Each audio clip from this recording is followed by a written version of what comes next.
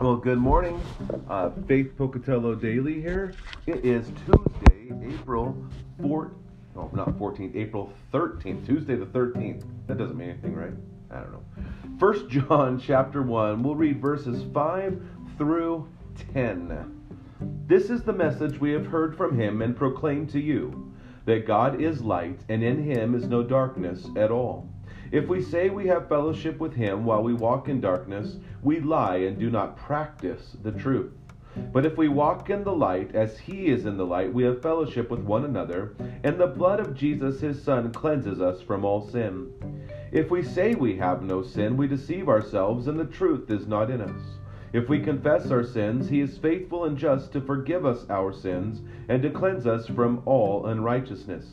If we say we have not sinned, we make him a liar, and his word is not in us. So what is this idea of walking in the light? Now, you might be familiar with verses 8 and 9 of 1 John because we say them every single Sunday.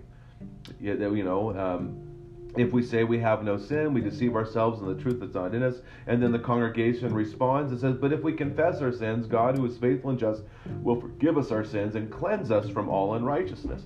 Now, this is a constant cleansing that's happening, right? Because Jesus ever lives to make intercession for you. But what does it mean to walk in the light? Well, Jesus is the light. Right? It says God is light. We know that Jesus is God. In him there is no deceit. There is no darkness at all. And so when we're walking in the light, we're walking in the awareness of the fact that we are walking in Jesus, and we're not practicing intentionally the deeds of the flesh or the deeds of darkness. You cannot walk in darkness and profess that you're walking in the light.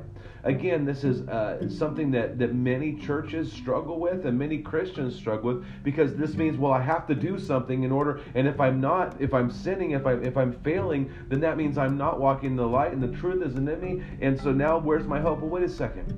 We have fellowship with Christ because we walk in the light, right? The light that has been placed upon you, the righteousness of Christ that has been placed upon you. But we need to remember that we are the righteousness of Christ. God has made him who knew no sin to be sin for us, that we might become the righteousness of Christ.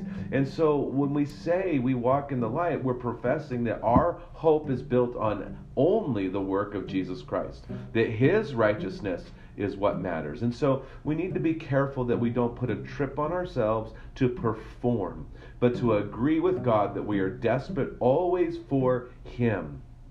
And that's really what this is saying, that we are desperate for him, and that we are professing and confessing that Jesus is our hope, but Jesus is the one that we need, and we are turning away from the deeds of darkness. Our aim and our goal is not to satisfy the flesh, but our desire of our heart, even though we do not have the ability within our flesh to accomplish it, the desire of our heart is to please God, and with the help of the Holy Spirit, we can and we do.